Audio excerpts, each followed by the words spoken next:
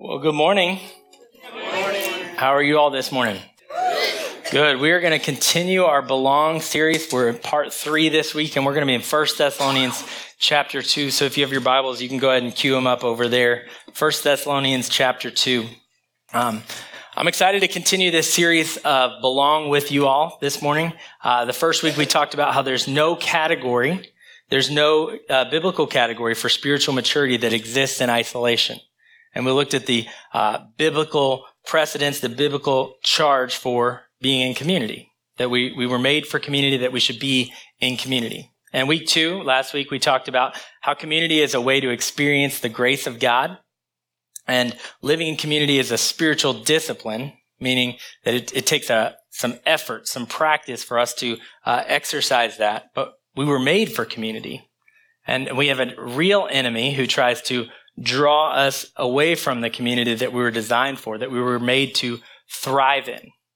And so we were made for community. We have an enemy trying to keep us from it. And this morning, what we're going to look at is how we are a family on mission. So you're called to belong to a family, and your family is called to be missional, you're blessed by God to be a blessing to the world. This is a precedence that we've seen very early in Scripture, and we continue to see it all the way through Revelation, as we see all the nations worshiping together. And so we're a family on mission, and we get to see that particularly through 1 Thessalonians chapter 2.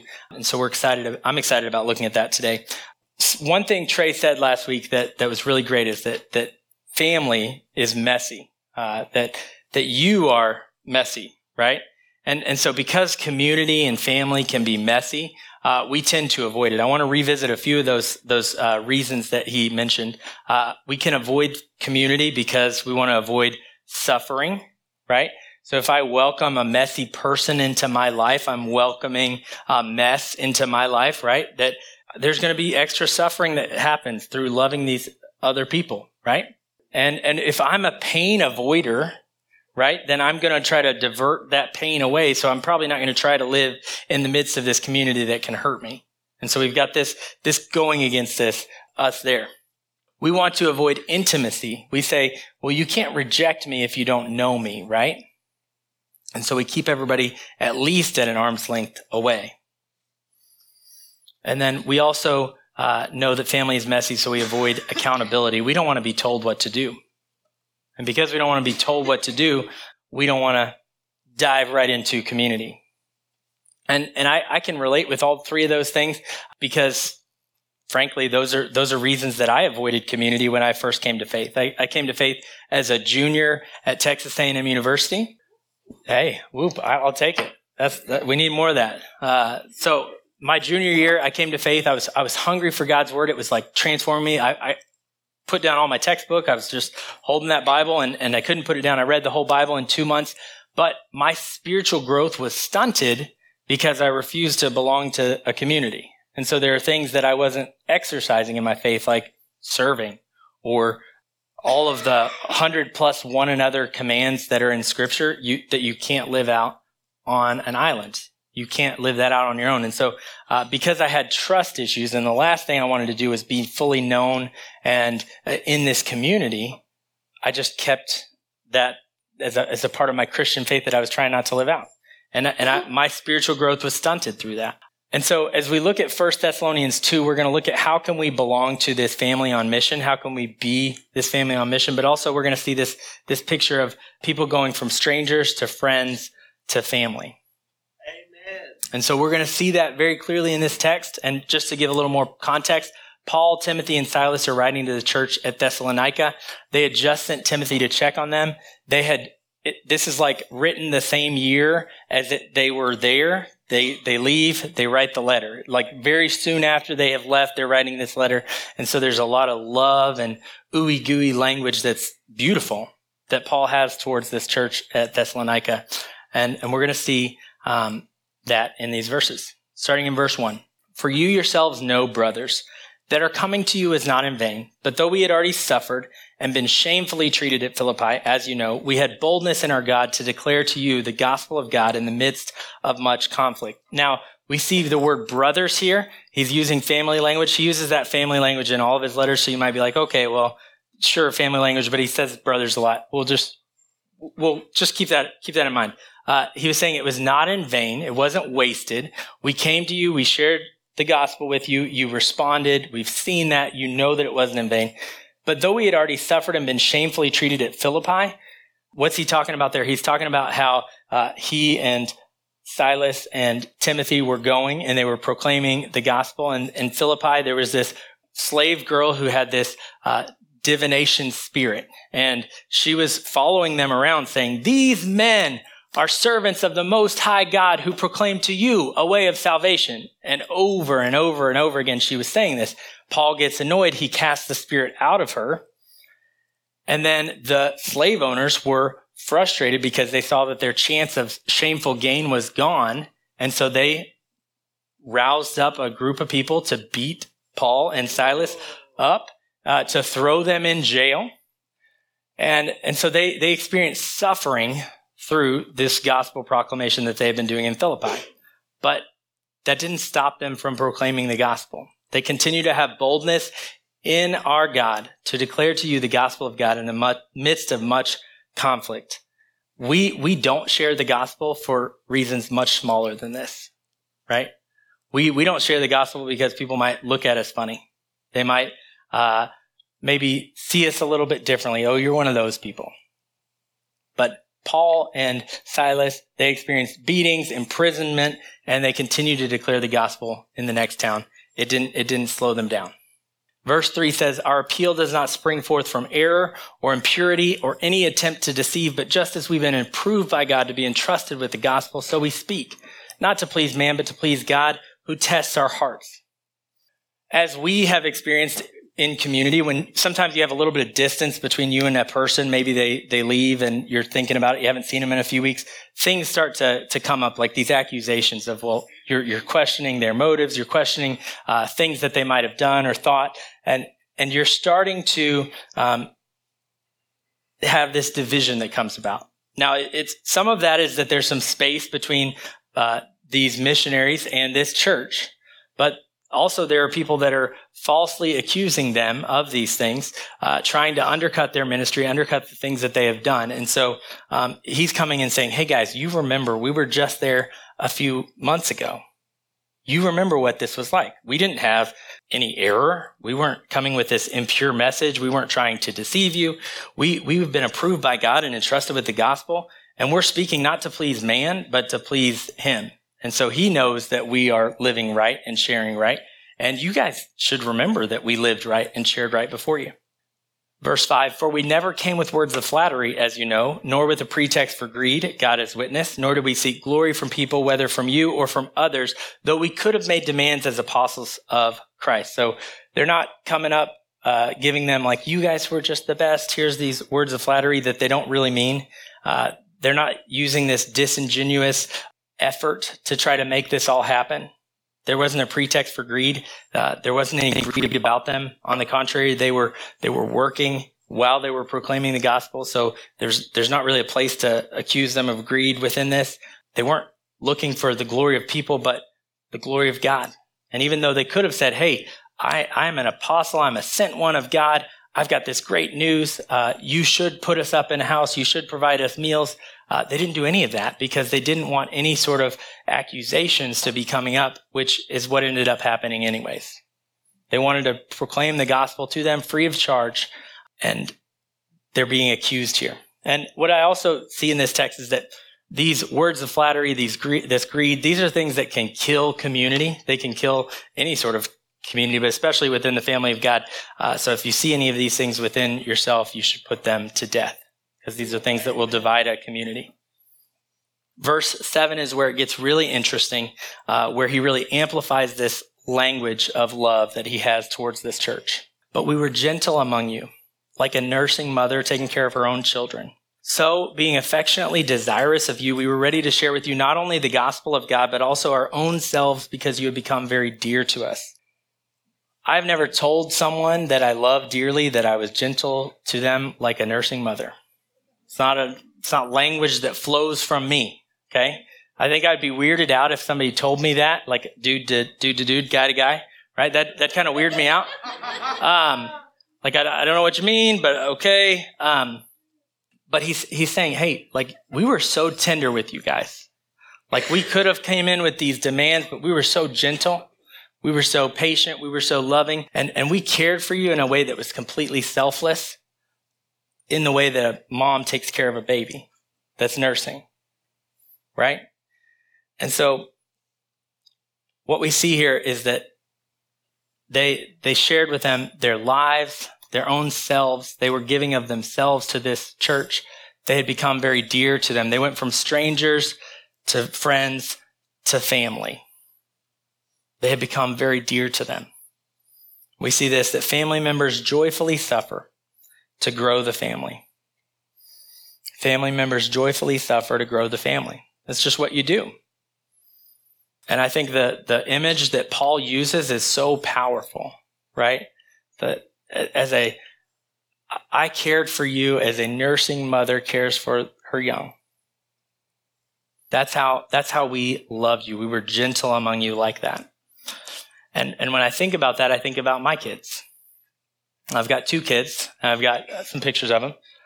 So on the left here is Ace, and this is like professional photography, like a week after. So it looks like, okay, yeah, we should definitely have a kid. This is great.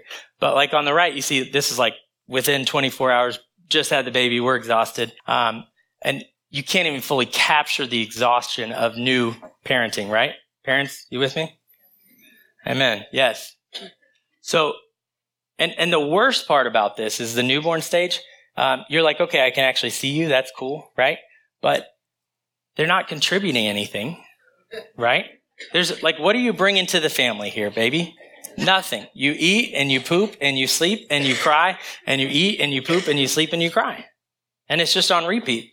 And I've never had that conversation with my children of, hey, what are you bringing to the table here?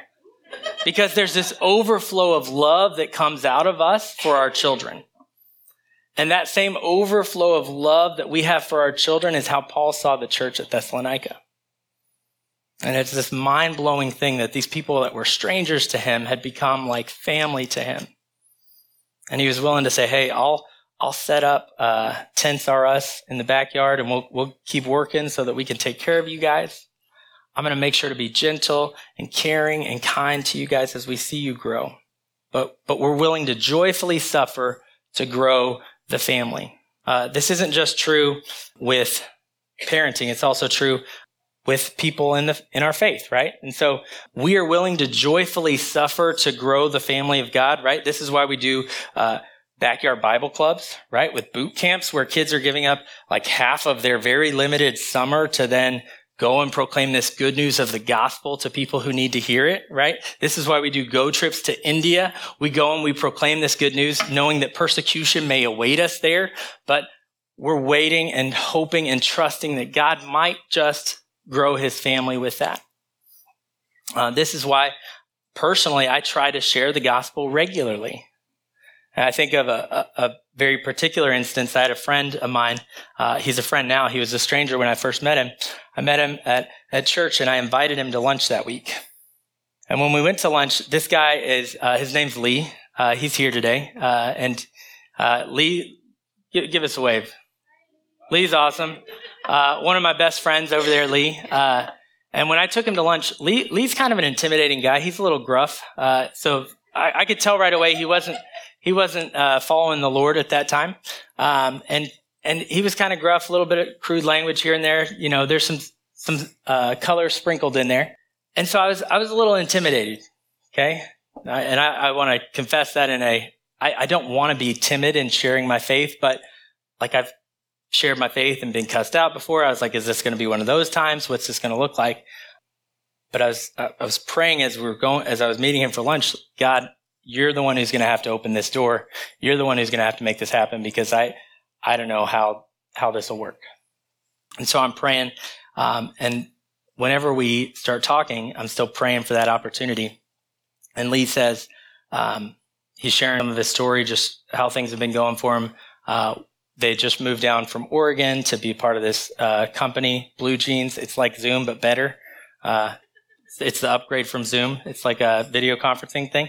He's sharing this stuff with me. He's sharing about his He's got a little bit of a history with narcotics, and he's been part of this group called Narcotics Anonymous. And one of the steps that he had taken recently had been to surrender to a higher power, but he didn't know which higher power he was going to choose to surrender to. And so here's this perfect opportunity to say, let me tell you about my Jesus, who happens to be the same Jesus that your fiance loves and worships and is surrendered to. He lived the perfect life that we could never live. He died the death on the cross that we all deserve. And there's this free gift of salvation if you will trust in him for your salvation. Not your own righteousness, him alone for your salvation.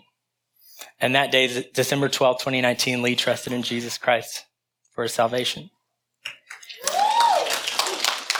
And so Lee went from stranger to friend and family member. He joined the family of God in that moment. But what I didn't know is that Lee and Aaron would continue to grow and be part of our life beyond that we would continue to do life together. We'd be in the same community group together. We would continue to grow and seek to follow Jesus faithfully.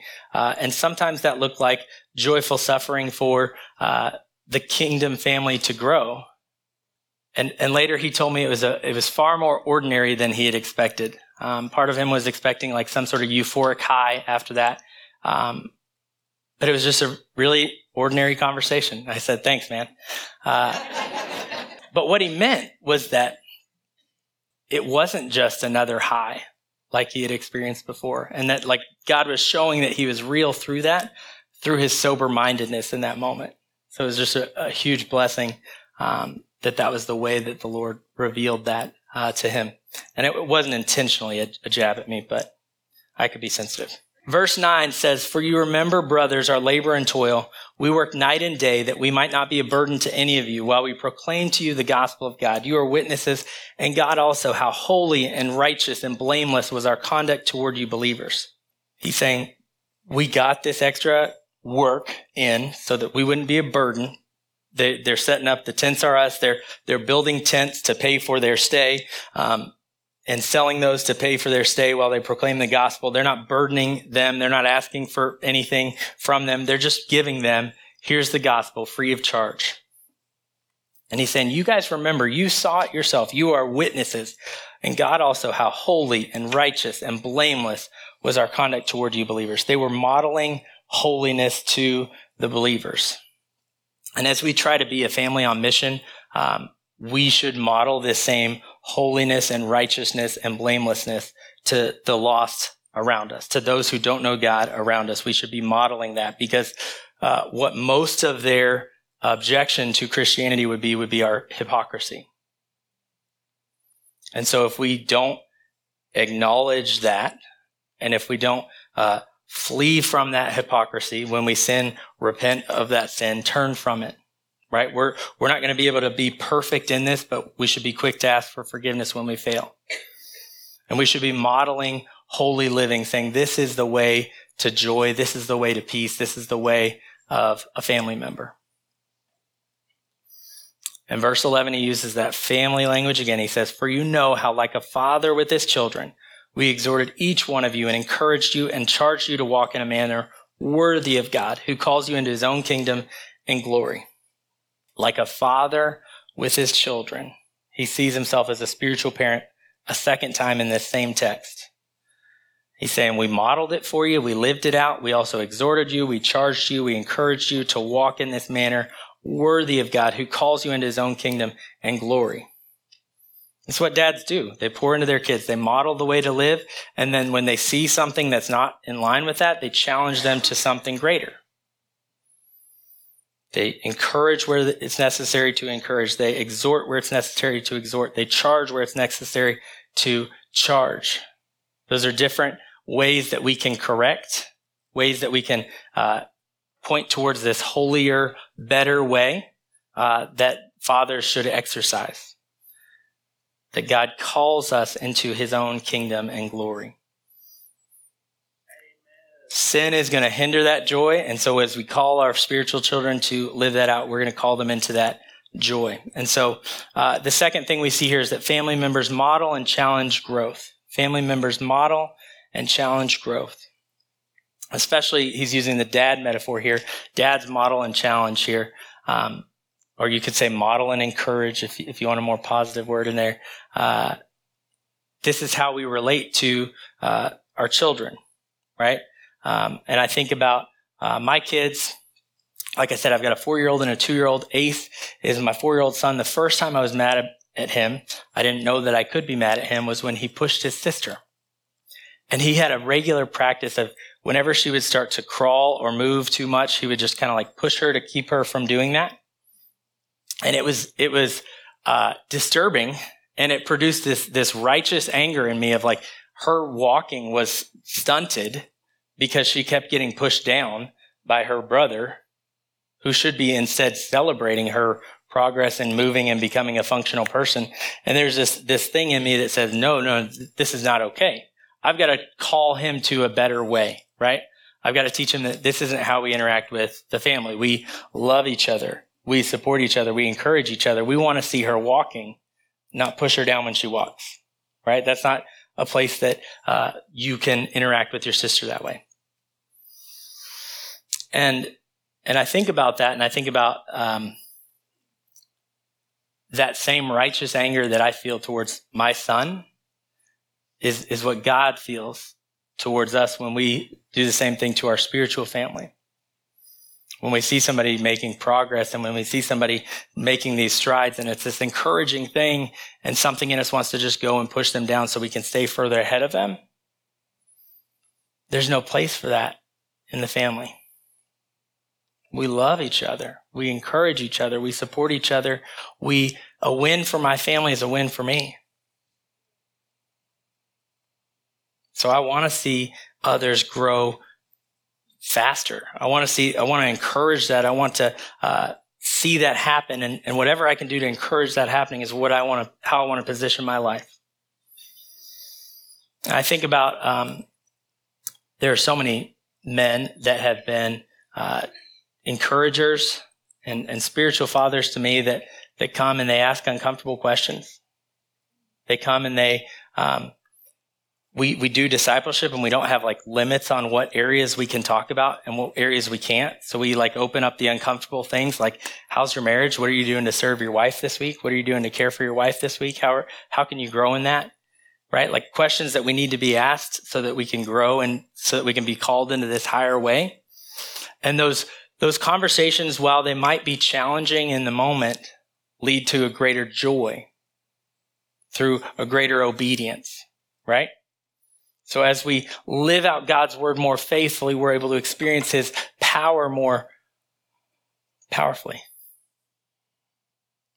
And so with Lee and Aaron, I got to walk them through premarital counseling, right? And there were times where there were conversations that we would have of saying, hey, here's how to be a husband. Here's how to grow in this area, and really nothing off limits in the premarital counseling, right? Of we're digging deep and we're going deep and we're seeing what God will do. And so this is where we really got even closer as we continued in these discipleship conversations. It wasn't just me meeting with them for counseling. It was me meeting with them at church, sitting with them at church, me sitting with them at community group in my house. It was me sitting with them at counseling. It was my wife sitting with Aaron for discipleship. It was me sitting with Lee for discipleship. And continually we're living life together, as if we're a family. Because in Christ we are. And so we see that we model and challenge growth, right? Family members model and challenge growth. We see that family members joyfully suffer to see this growth as well.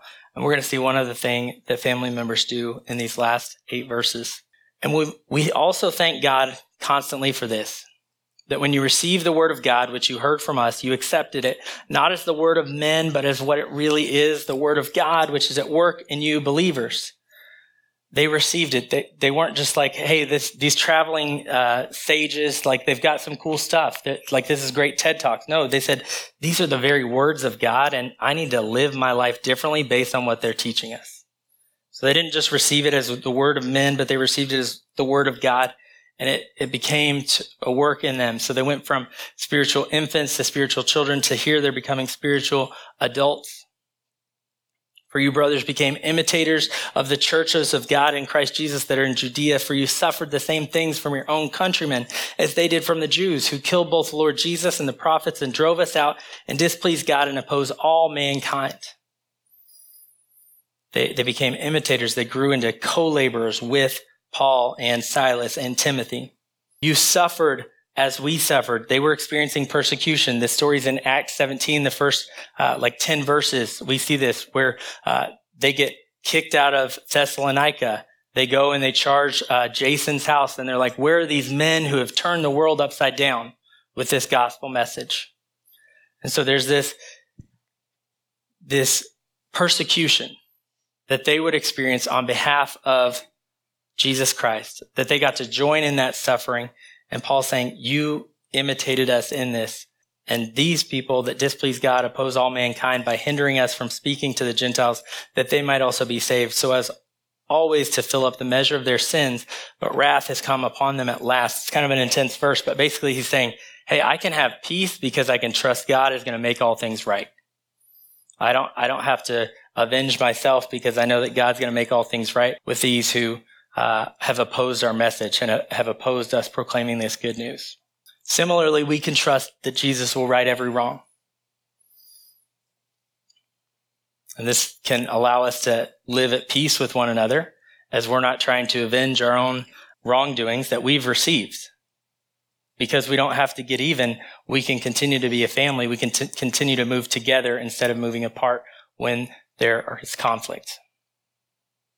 Verse 17, but since we were torn away from you, brothers, for a short time in person, not in heart, we endeavored the more eagerly and with great desire to see you face to face, because we wanted to come to you. I, Paul, again and again, but Satan hindered us. They didn't want to leave. They were torn away in person, but not in heart. Their heart was still there with that church. They had this great desire, and they kept trying again and again to see them. And then Paul's saying, hey, even me, personalizing it. Listen, I'm trying to see you guys. I love you guys. We can't get there every time we come. Satan's throwing up an obstacle, but we want to be with you guys.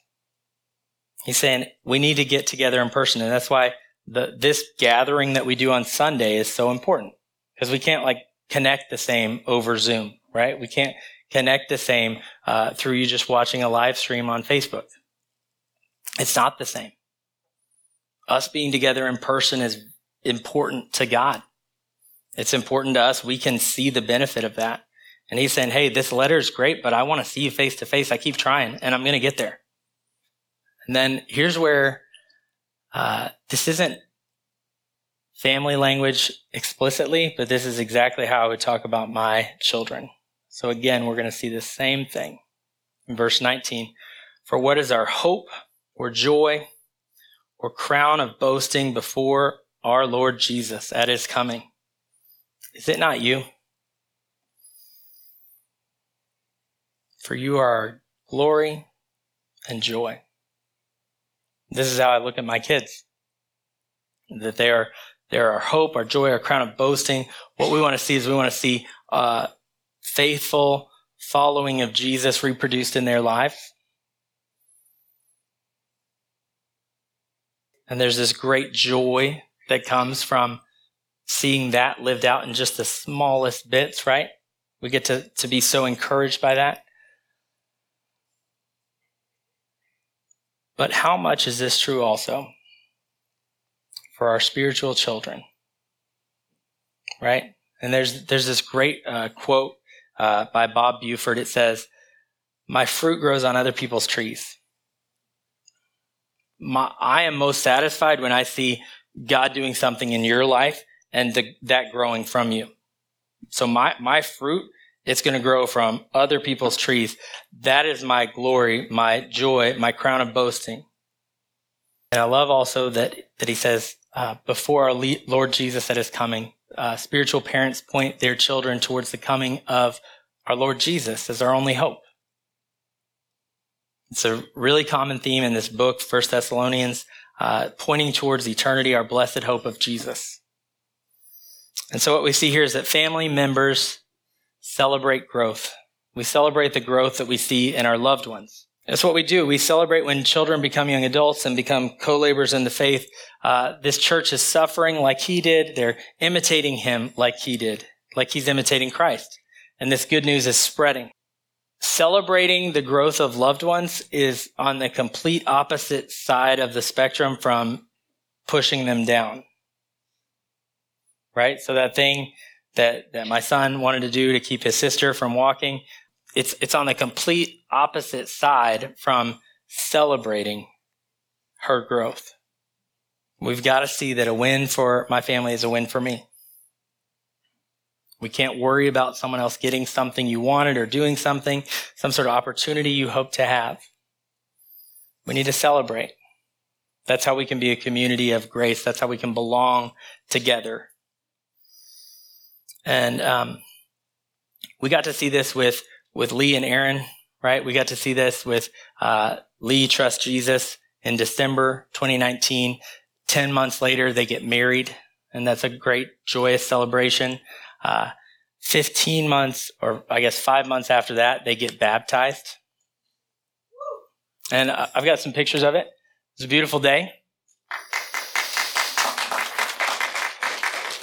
And one of the things that's most special about this to me is that here, Aaron and I baptized Lee, her husband, as a follower of Jesus. And then right after that, Lee and Katie, my wife, got to baptize Aaron as a follower of Jesus. And it's this beautiful day that we got to be a part of because these strangers have become our friends and have become our family. Where they're some of our dearest friends now. And we've gotten to celebrate a lot of things since then. I got to celebrate a few months after this, seeing Lee share the gospel with his teenage daughter. And we shared with her 3 separate occasions. And I got to see him with tears share with her, like, I know I've messed up as a dad. I know that I've been a failure as a dad in certain ways. And I repent. I want to just share the only hope that I have with you is in Jesus Christ. That he lived the perfect life I could never live, that he died the death on the cross that I deserve, that he rose from the dead. And he's given me peace that I didn't have before. And he's given me a purpose that I didn't have before. And so now because of Jesus, you can expect more from me as a dad. And this is the best news that I have to offer you. And I saw her not be ready that day. But then the next time we talked to her, she trusted in Jesus Christ. And it was a beautiful day that Lee and I got to pray with his daughter, Melanie, to trust and follow Jesus. And so now Melanie is not just his daughter and his family, but he's also his sister in Christ. We got to celebrate Lee and Aaron getting pregnant and having their son Grayson and his 1-year birthday recently, right? With lots of huge celebrations.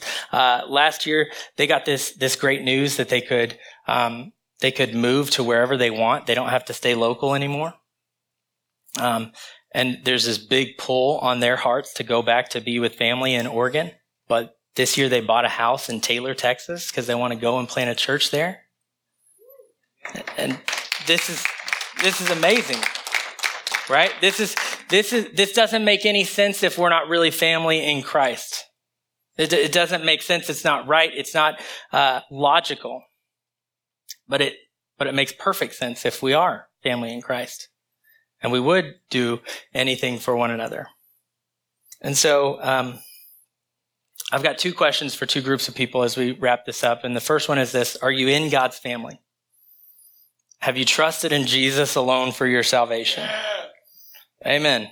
If you're here and you haven't, I want to just share this with you. John 1:12, Jesus said this, or John said this about Jesus. But to all who did receive him, who believed in his name, he gave the right to become children of God. And so for you to join this family today, it looks like believing in Jesus's name, what he's done, his life that he's lived for you, the perfect life.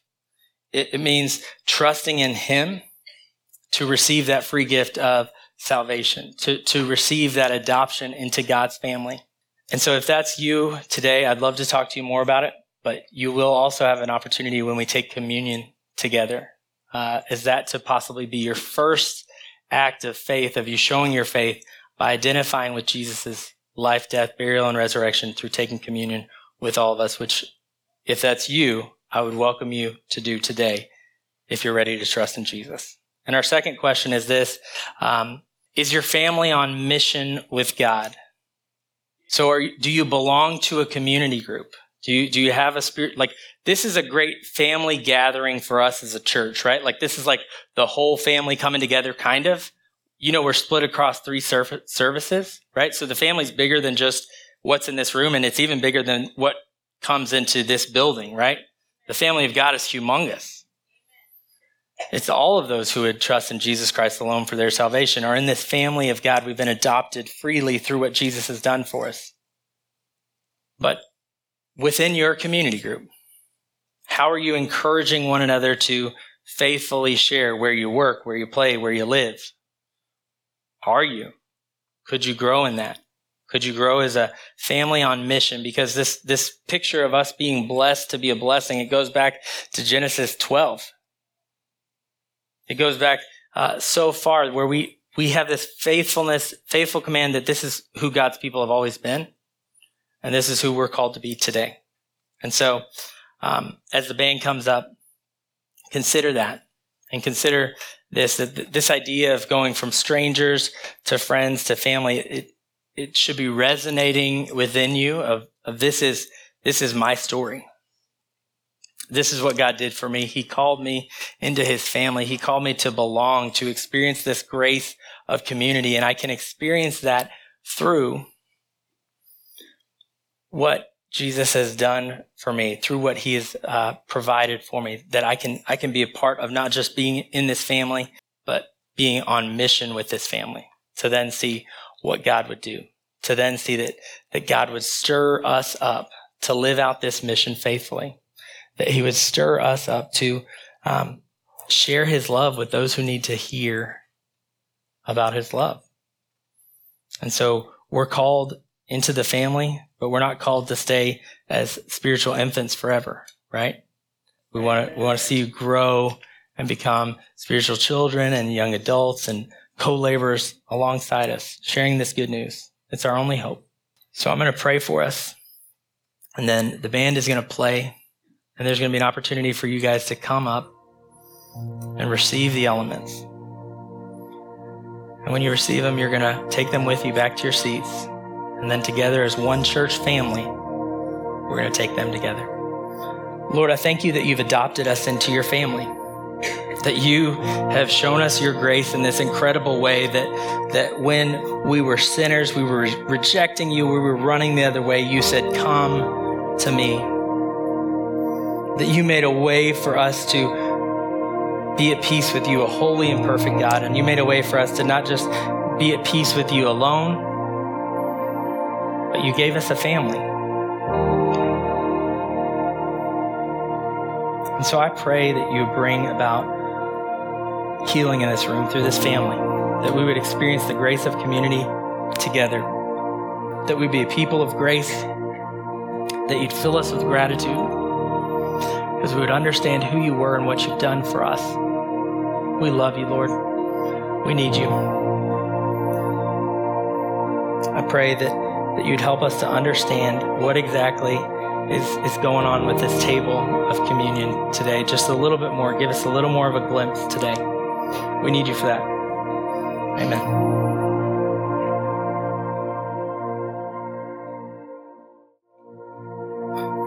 Jesus, on the night that he was betrayed, he took the bread and he broke it. He said, "This is my body broken for you." His body was broken so that we could have peace with the Father and so that we could have peace with one another. Do this in remembrance of him. This juice, this grape juice, it represents the shed blood of Jesus so that we could have peace with him and with the Father and one another. This shed blood of Jesus, it's the same blood of Jesus that justifies each one of us. The only way any of us have access to him is through his blood being shed, and it covers all of us. This is the blood of the new covenant. Take and drink. Lord, you're good. We worship you. Let us continue in worship through singing your praise.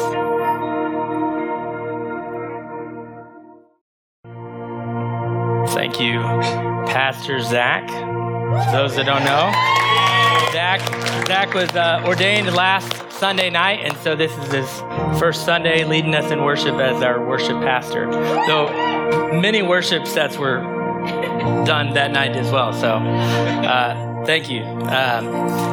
Church, this is such a great command and reminder from the scripture that we're called to belong to a family on mission. See, this isn't just like James's will for you. This is Jesus's will for you, right? And in John chapter 17, he prayed for you. He said, I don't just pray for these ones, talking about his disciples, but I also pray for those who believe in me through their word. So he's praying for us at that time. And he says that we might be one, that they might be one, even as you and I are one, so that the world might know that you sent me. So Jesus is saying, through our unity, through us being a family on mission, we get to show the world that Jesus was sent by the Father. Isn't that a great stewardship that we have? We get that great responsibility to be that family on mission, that family of sent ones. And so from this place, I'm sending you to be family members on mission. You are sent.